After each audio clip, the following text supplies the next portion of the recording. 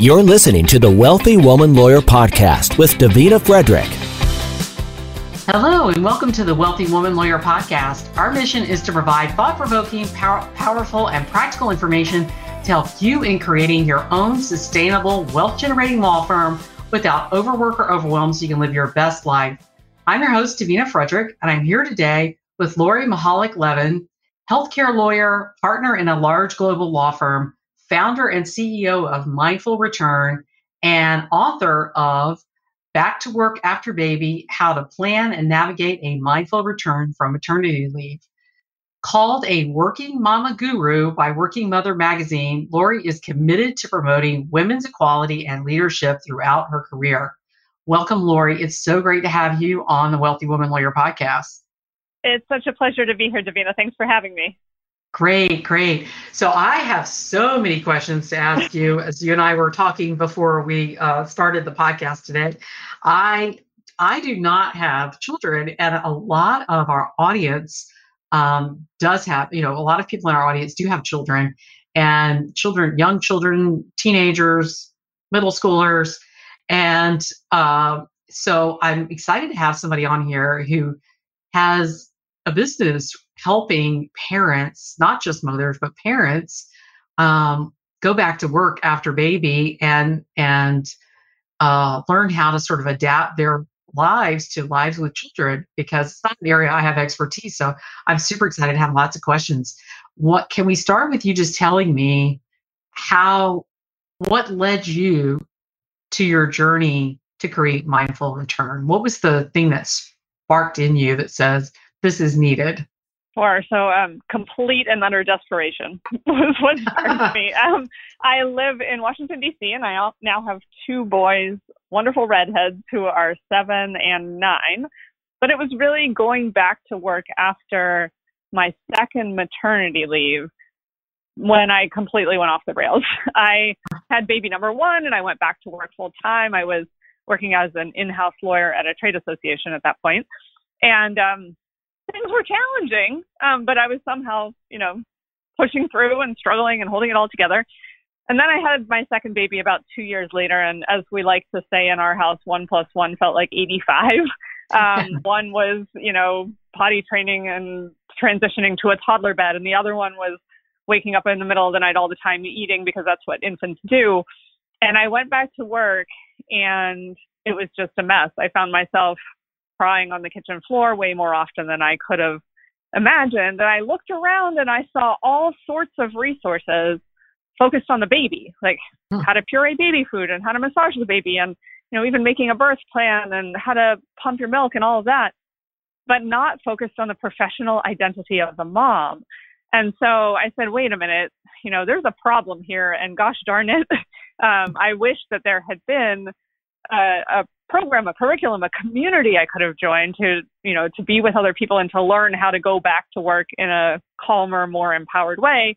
And so I founded Mindful Return to fill that gap.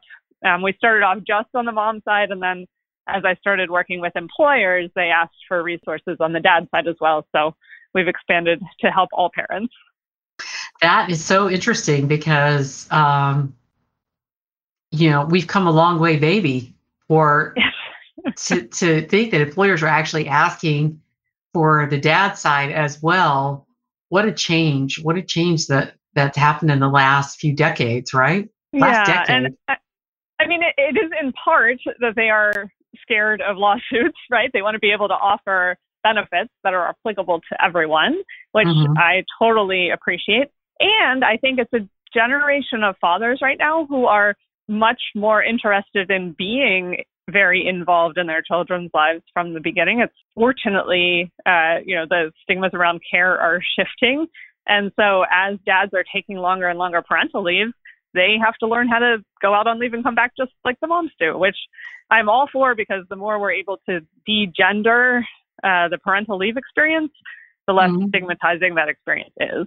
Right. And I noticed too, with the services that you offer, you have a team of different experts who help with different areas. And I noticed that you also include in that, it's very inclusive, you also include parents of premature or medically fragile, special needs children, because I think that's that's a big issue for a lot more parents than we realize that it is, right? Absolutely, yes. So after I launched Mindful Return and we had the mom version and the dad version, a mom with medically fragile special needs twins reached out to me and said, I'm a working mom and that's been pretty near impossible over the past couple of years. And you really should have a version of your course designed to my population. And so she and I worked together. And then I joined up with a father who has a son on the autism spectrum to incorporate the views of parents who have kids who are a little bit older. And we now have a 4-week online program for parents of children really of any age who have special needs to go through to help them figure out how to navigate that work-life integration when they have so many different concerns and things that are pulling them in different directions with medical appointments and therapy appointments and that sort of thing as well. Right. And the thing is when you have an infant, you have toddlers, eventually they're going to grow out of that and it will become maybe a little bit easier because they're a little bit more independent and, can communicate and do things. But when you have a child with special needs, you may not have that depending on the severity of the situation. This may be something that you need to make adjustments in your career and your life now for the long, the long haul, right? Absolutely. Yep. So, talk to me about Mindful Return and exactly what kind of services you guys provide. Sure. So our main offering is, and it's what I call our standard course, is a 4-week online cohort-based program that basically you're in there with all other new moms in the mom version or new dads in the dad version who are all returning to work after parental leave around the same time you are. And there's a new group that starts every other month, and you spend the 4 weeks together in this community. It's all asynchronous, so you don't have to be anywhere at any given time of day or night because, gosh, as a new parent, there's no way I could define exactly what time I was going to be anywhere. But basically, it's 4 weeks of lessons, and you read a lesson each day, and then there's a prompt and a discussion board. So all the new moms and then all the new dads get to interact with each other on these discussion boards in a private portal. And there are 4 different themes. So the first theme is a mindful mindset for going back. So this is sort of the how not to go off the rails component of the course. Second week is all about the logistics of return, whether that's pumping and feeding your baby or negotiating flexibility with your employer or dealing with the inevitable sick days and unexpected events or putting food on your own table at night. We work through all the logistics. The third theme is all around leadership in the space of return and how you can view yourself as a leader in the workplace now that you're a working parent. And some people are surprised that this, concept is so foundational in the course, but I truly believe that parenthood gives you amazing skills that are so relevant to your career. So we focus on those. And then the last piece of it, the 4th week of the course, is all about building and staying in community. So you're not isolating yourself and crying alone on the kitchen floor like I did for too long. So that's sort of how the course works. And there are 66 employers that currently offer the course as a parental leave benefit, or you can sign up for it yourself, if your employer doesn't offer it. So this is something that, since our audience is made up largely of women law firm owners, it's something that they may be able to do as a benefit for their firm, right? In addition to being something that they could do for themselves, it could be a benefit that they offer to their team. Yeah, we did a study in January to look at all of the new parents who had been through the program over the past 5 years since it's been running. And we've had over 1,000 new parents go through the program.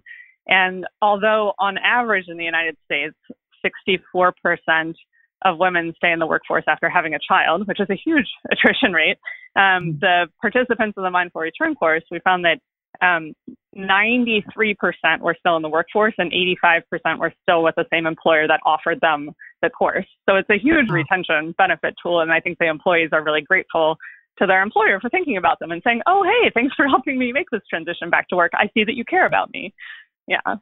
Yeah. So let's talk about some of the tools that you recommend and that you teach. So first of all, you call this business Mindful Return.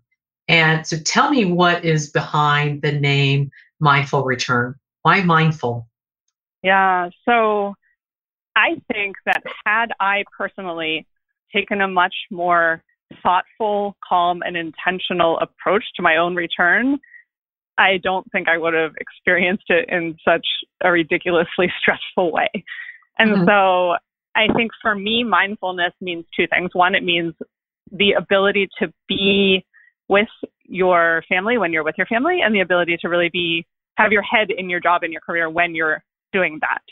And on the second part of that is mindful, thoughtful jujitsu planning. And so the course really focuses on both components of mindfulness, teaching you strategies about how to really be present where you are, because you have to sort of flip back and forth in your day, especially now during COVID.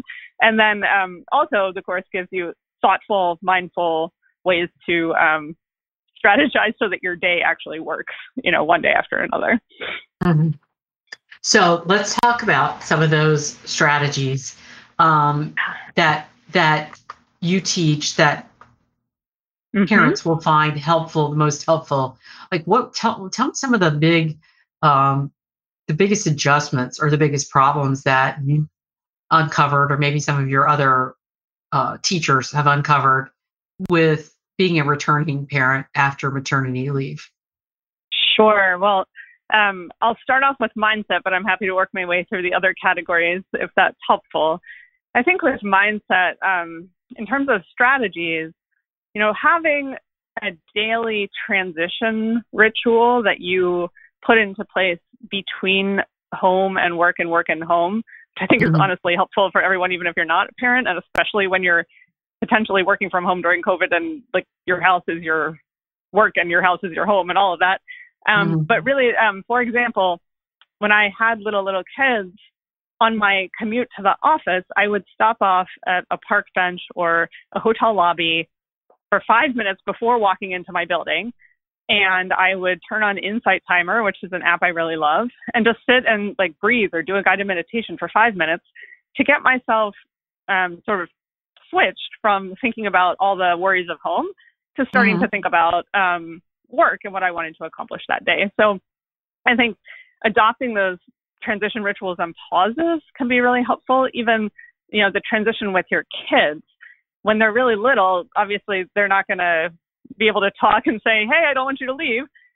But you can still say like, hi, I'm going to work, and kiss them on the head and, have that little separation. And when they get older, you can develop a ritual that, helps with the separation.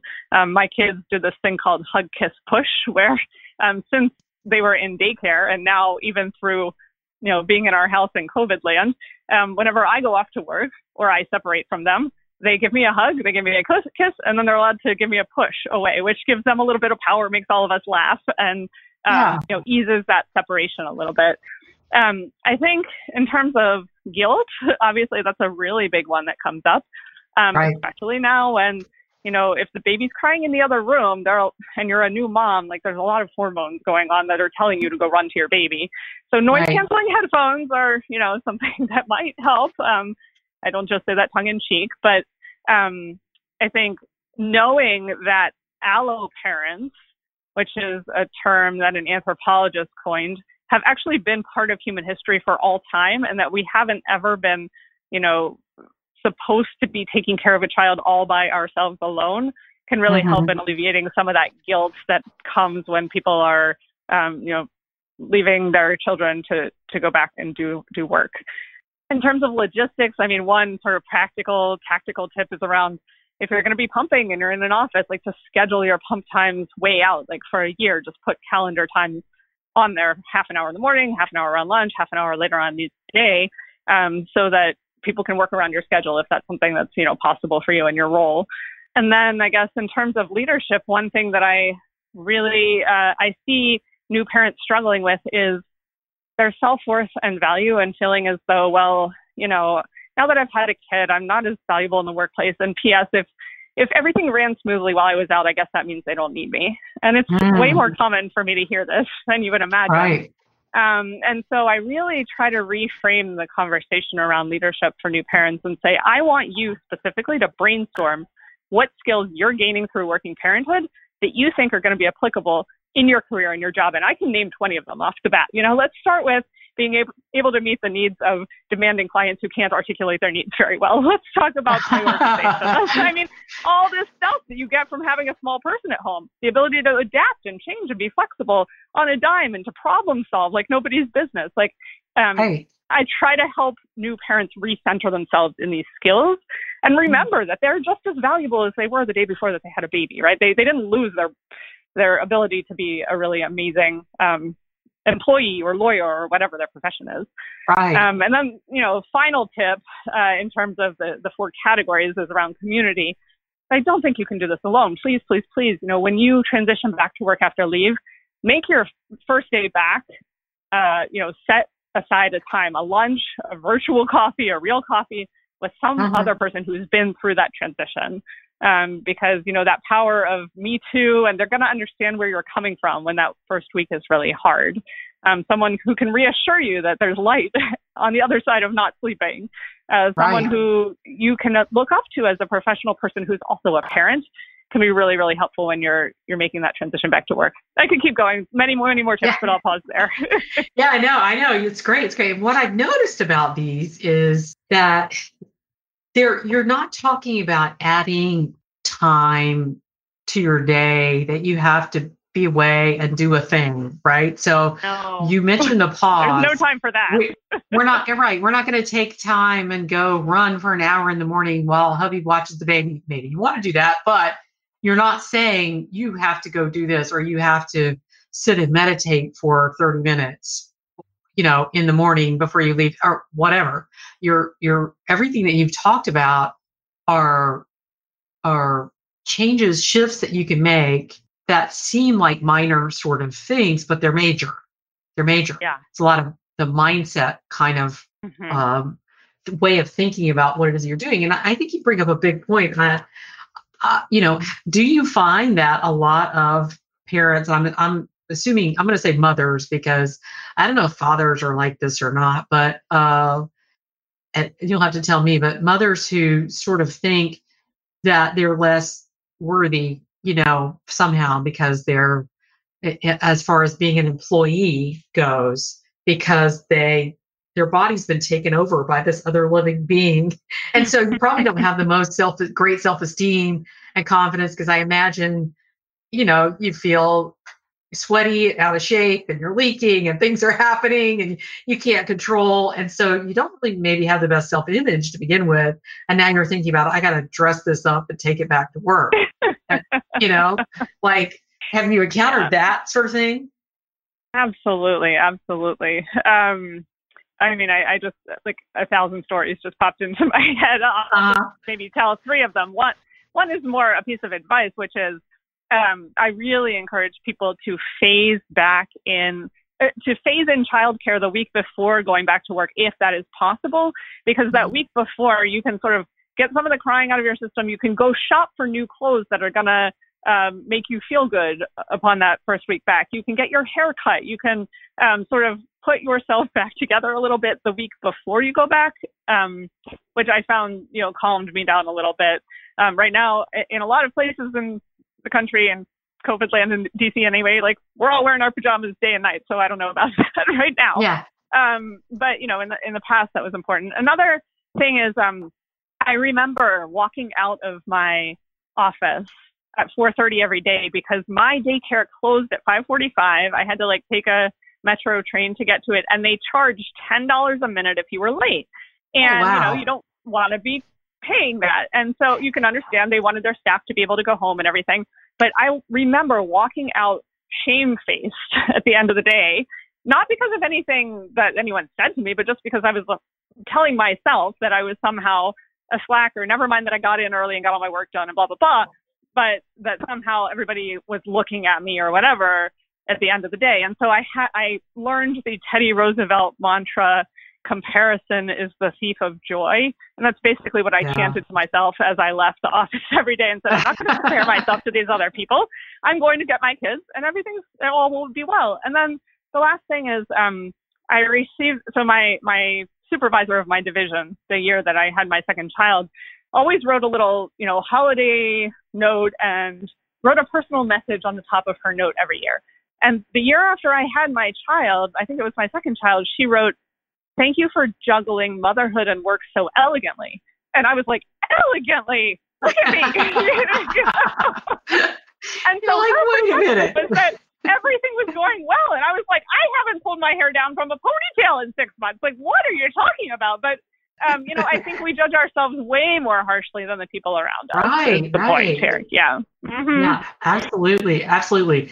And do you find that as an attorney, we're taught that, especially if you're in the traditional law firm model, and a lot of, when I've polled my community, a lot of them tell me that the reason they started their own firm was because they wanted a family and they wanted the flexibility and control over their time. Now, it's a whole nother discussion to get into where we talk about whether or not they're actually getting that, because, if you're following the traditional model, you may not be, or you may not be making the money you thought you would make because you're sort of making choices to do that.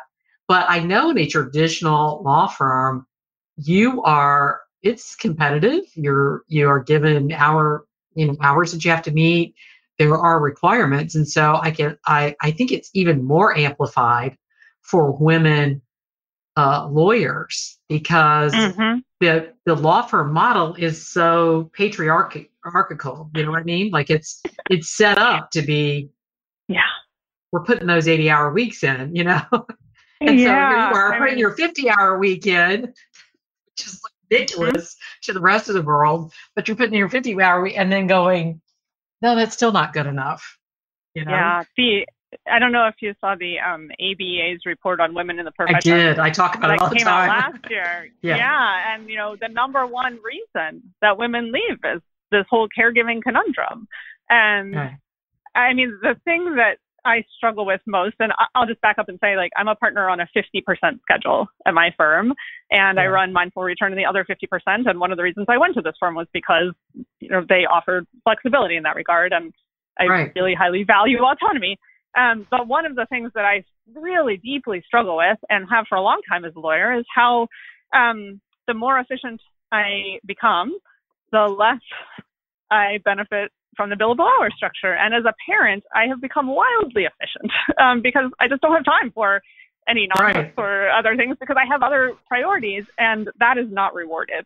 And so the whole billable hour structure at law firms, I think, is one of the prime culprits. And the fact that you have to meet ridiculous numbers of billable hours to make partner right in the prime childbearing years of, say, a woman's life proves to me that law firm pay and incentive structures and financial models were developed by men who had children, who had wives at home. I mean, there's no way that the system was created by anyone. There's no way a woman, rising for the rank of partner, it's created by people who had wives at home. Yeah, exactly.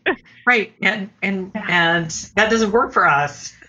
No, no. Yeah. So you are, but are we finding that workplaces are becoming more accepting at all of this kind of, because we are getting, like we mentioned earlier in discussing this, you've got a new generation of fathers out there too, who are now looking at these benefits for themselves as well, because they want to be able to be home with their infants and help their spouse as she goes through the, birth process and taking care of the baby in the early years.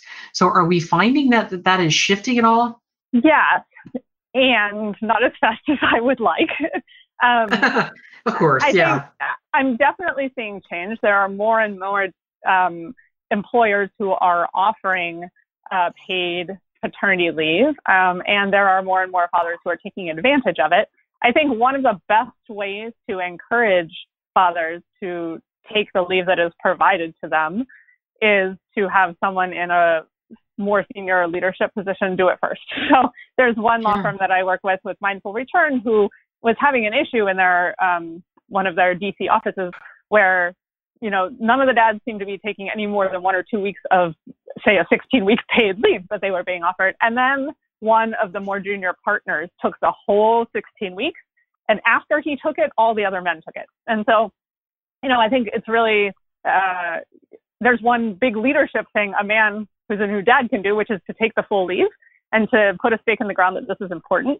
I think when a father takes leave, it is actually found to be more likely that his wife's career will advance. And so, there's great data to show that the more we can encourage men to take their parental leaves, the more we will reduce the pay imbalances and inequities in the workforce in general. So if you want to stand up for women in the workforce, dads, go take your paternity leave. Yeah. I mean, I think that is huge. I think one of the, biggest issues that women have with advancing in their career in the way that men do is that biologically we're the ones who have the babies. And so there's just a reality there. And so how do you do that? And it really has to be, you have to have a supportive employer, but you also have to have that support at home at that level, where you have a partner who says, I value what you do as much as I value what I do. And I think we're seeing a lot of that shift too, because you're finding a lot of women are the breadwinners in their family. And so they make more money than their husbands do. So the whole family depends on their ability to get back to the workforce and yeah. And of course they're still going to be mom regardless of getting back to the workforce. Whereas, in a traditional model, dads were breadwinners, but they're not the one who are biologically, compelled to take care of a child in the same way that a person who gives birth to the child is, I guess. Well, I guess if I can just interject a couple of thoughts there, which include, yes, there are more women who are breadwinners now, and those same women are still doing a highly disproportionate amount of household work and care of children. That does not need to be the case. Yes, there are biological things that happen.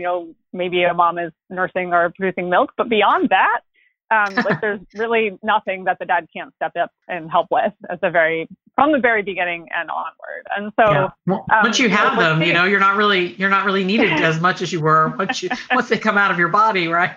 Yeah. Unless you're breastfeeding, Yeah. But so to the extent, I guess my advice for moms in the very early days is to relinquish control over lots of things to dad and say, here, you do it your way. If you're going to, I know that a lot of moms sort of are gatekeepers and won't let the dads do things because they say, oh, he's doing it wrong, or he doesn't know how to do X, Y, or Z. Let him try it out. One of the best things that I ever did was, I hated it at the time, but I had a work trip when my son was 6 months old, and I went away for something short, 36 hours.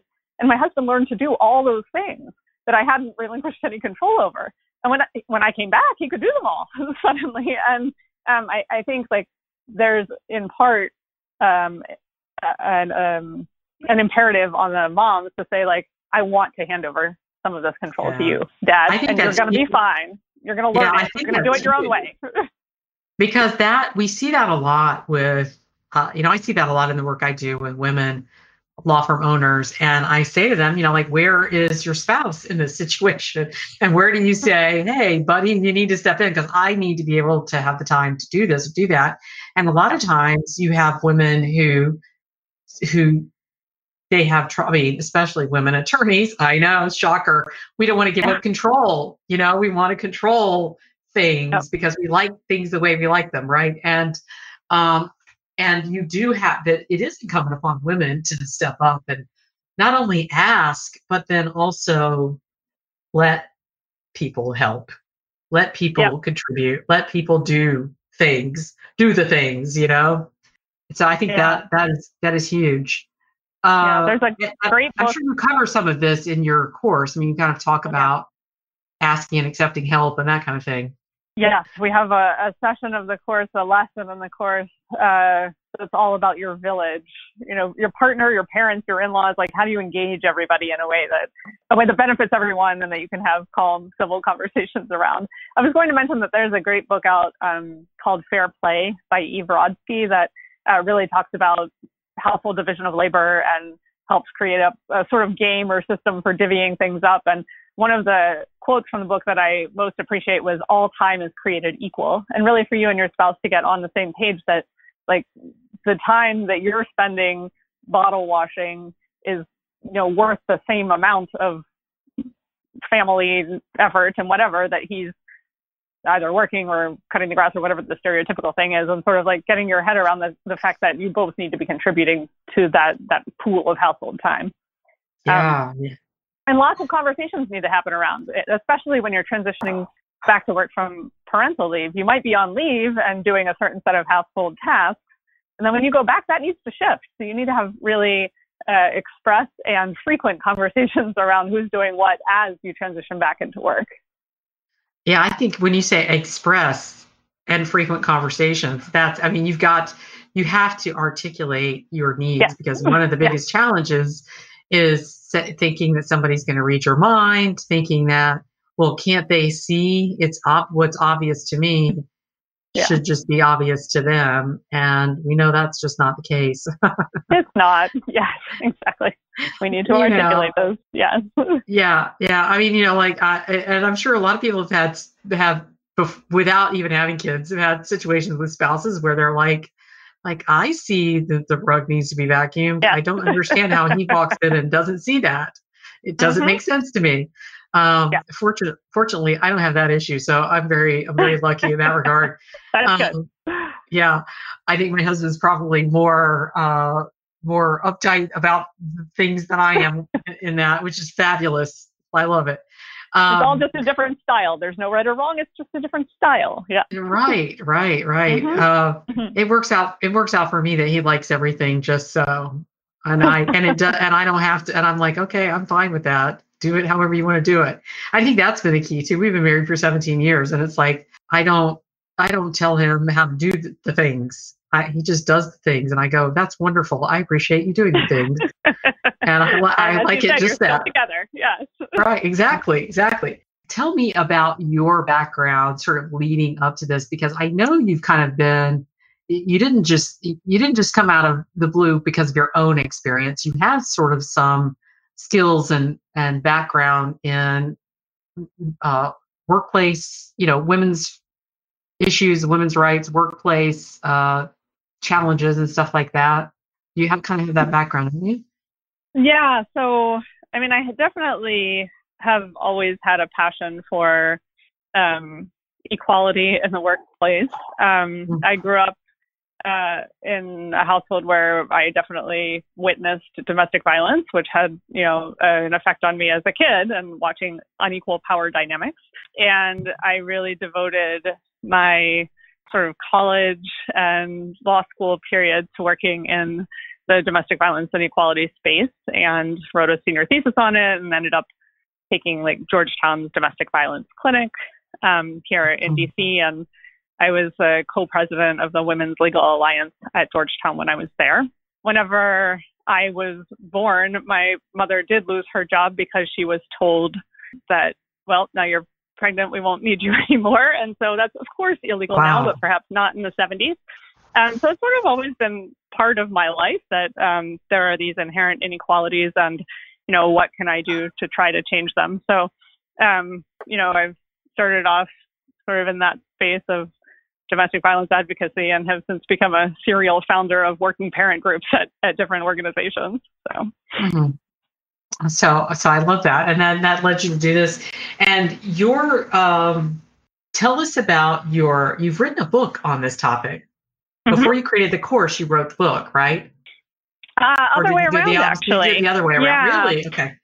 Yeah. So I like to say that the book sort of kind of wrote itself. And I say that because I sat down in January 2014 to write this course, which took about 5 months.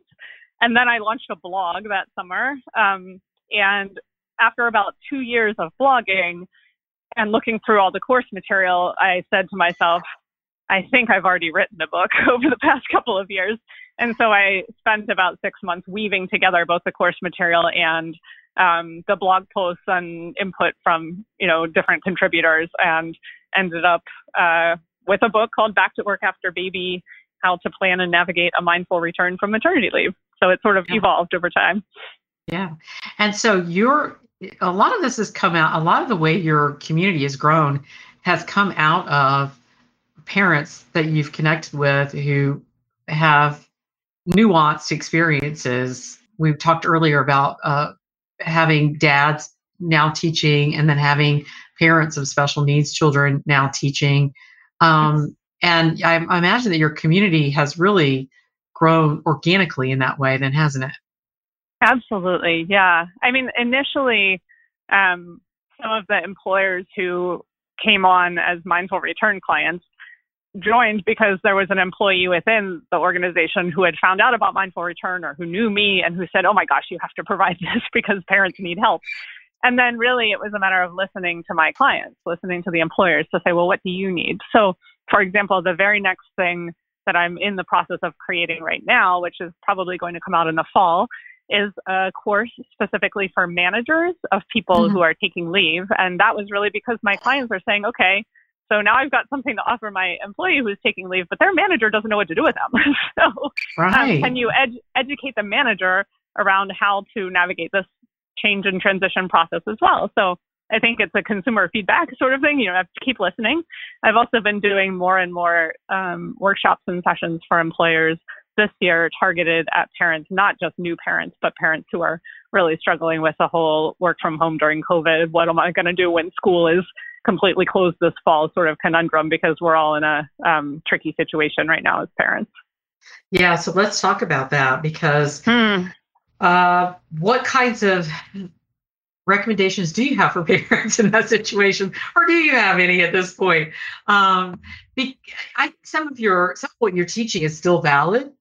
Looking at whether you're working from home or you're not, because even without COVID, you still have people who work from home and may work for their distributed workers, their remote workers. A lot of people have worked that out with certain employers because they have a family or whatever. But what we don't have is we don't have the daycare and school and all that. That's all up in the air right now for people. And of course, being in the summer, a lot of people are not able to travel like they normally do in the summer and that kind of thing. But a lot of the recommendations you have, like the, getting yourself dressed and in the mindset for work, still valid. Absolutely. Taking that pause and that transition and having rituals to help the children transition, still valid. A lot of those kinds of things we can still apply. The main challenge I think a lot of people are having is not having dedicated workspace. Some people do. Some people have enough space to have dedicated workspace, but it becomes really challenging when you don't have dedicated workspace to be able to draw that. But if you can't have dedicated workspace, I imagine that's probably a strong recommendation. I was going to say dedicated workspace is an issue, and then the bigger issue is the complete lack of childcare. But in terms of the dedicated workspace, it's interesting. I was doing a webinar for a workshop for parents who are in Hong Kong, in one of the Hong Kong offices of a law firm that I work with. And talk about no dedicated workspace. It was like families of 4 and 5 living in 500 square foot apartments, in the city. Wow. That's less common in the US, but more common there. And some very creative solutions came out. People turned their pantries into workspaces. And I think the dedicated part is the word that you've really appropriately latched onto there. Taking some part of wherever it is that you live and making that the work area. I've talked to people and parents who have turned their closet into their office. It's something that can have a door that closes that the kids know when they're in there, that's the workspace. There are also parents who have really effectively used tools like the red, yellow, green symbols on their door to indicate whether it's okay to come into the workspace at a given moment or not. For kids who are old enough to do that. And, you're right that a lot of the themes from the Mindful Return program are really applicable now to pretty much anyone. The other big focus that I've been spending a lot of time with parents on, I guess, 2 big areas that I really want to drive home right now. One is around ways to get deep focus in short amounts of time, like using the Pomodoro method, for example, where you block off 25 minutes and turn off all emails and things that ding at you and really go deep on one thing for 25 minutes is, one of those types of tools. And then the other thing is really frequent breaks and resets. And you must schedule into your work day and your work month and several months periods to like really recharge. My husband and I, for example, swap off on weekends, a 3-hour period of time where we can each just go and do whatever. And, you know, that in itself is probably, it's not enough, but it's something. And there's no way to be efficient, effective, and productive at either parenting or work if you're on 24/7 without a stop. Right. And you also have to give yourself a little bit of grace during this time. That if your child is, you know, wanders into your camera's view and they're, you know, 3 years old, you know, people are going to have to say, you know, listen, this is what we're dealing with. I mean, we have to give each other that grace. But what do you say to small employers, though? Because, like I said, the women for this audience, for this podcast, are women law firm owners. And a lot of them are just kind of in those building stages of their firm, and they've been hiring, you know, they have a team, and now they're having to work remotely, and their team's having to work remotely. And where it comes into being an issue is when people on their team have children. So it's not just them and their families, but when people on their team have young children or have special needs children and now they're having to work from home in a place that may not be conducive to work. What do you say to the employers to help make that a better situation? Yeah, I say, first of all, have as much empathy as humanly possible because like we're all just struggling to survive through this right now. And, you know, these are competent, loyal employees who will stick with you if you support them through this. And to the extent you can offer work time flexibility, right, to work during the hours of the day that makes the most sense to them, I think that's helpful.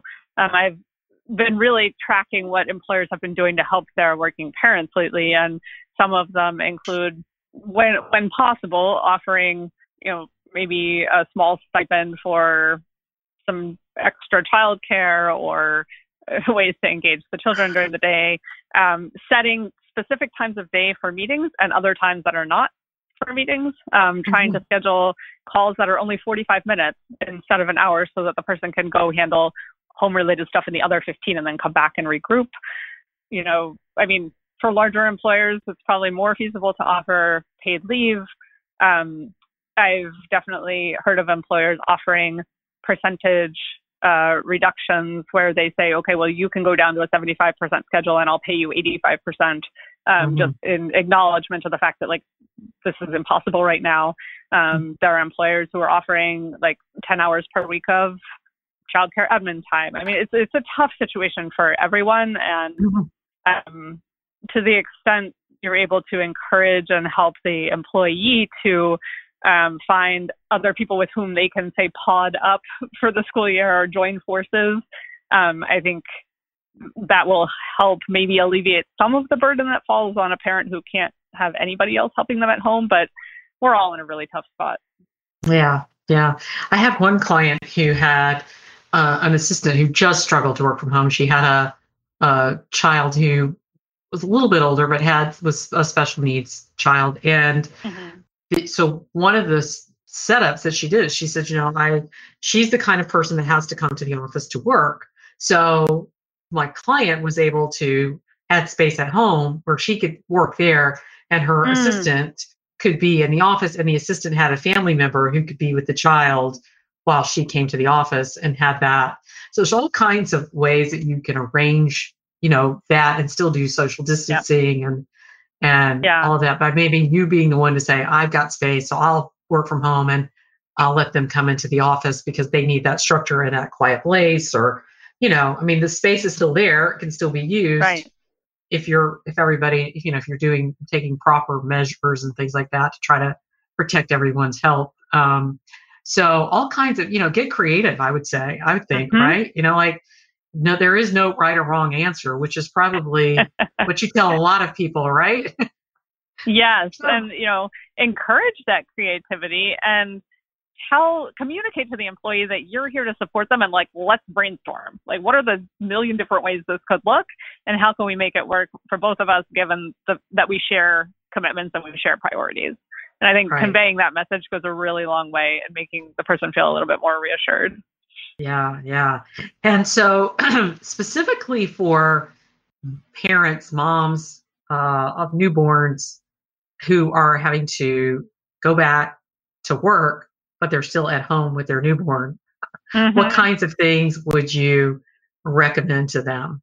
Yeah, so I think I mentioned earlier the noise canceling headphones, probably helpful. I'd say focus on the joys and the gratitude that you might have for not having to pass your baby off to another caregiver and for maybe not having to pump at the office. And so really grounding yourself in gratitude can be helpful. And then the third thing I'd say is establish really strong boundaries with the person with whom you're sharing caregiving. So, I've heard stories of, mom sits down to work because it's her time to work during the day, and dad gets bored with baby and wanders in to just chat with mom and say, hey, look at the baby and what the baby's doing right now. And mom's like, I'm working. So, to have really serious conversations around what it means to be on work time versus home time, and make sure you're having those conversations with whoever's taking the baby while you are getting your work done. Yeah. I think be patient really with have. yourself. Well, I think you really have to have some sort of,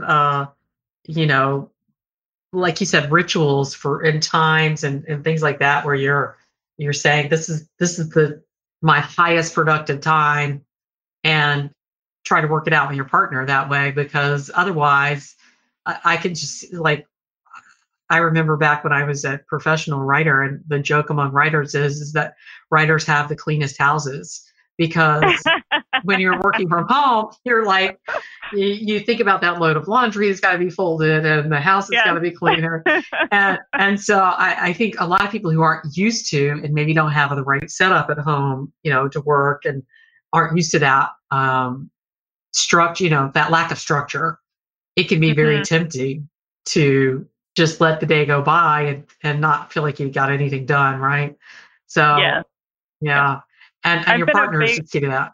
Yeah, I've been a big advocate of the out of office message as well, that says something along the lines of, due to COVID caregiving issues, I will be working, or I will be out of the office until X time today.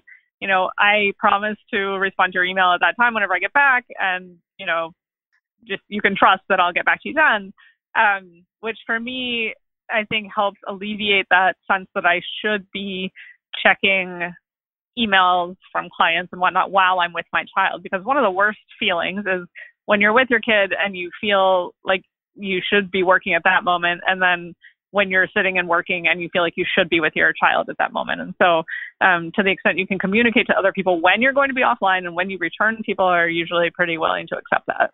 I love that. I think that's a great solution. And this is something too, we feel compelled. I mean, one of the first things I teach my clients when they start working with me is not to check your email first thing in the morning. I mean, just as a matter of set times every day that you check your email, and you train people. This is when you do this, because if somebody has a real emergency, they're going to call, right?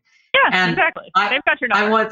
I once had a client I was working with who was telling me that she knew she had a problem when her child was sick and he was throwing up, and she was holding his head and then she got some email from a client, and she was responding to the email while she's sitting there with her child who was being sick.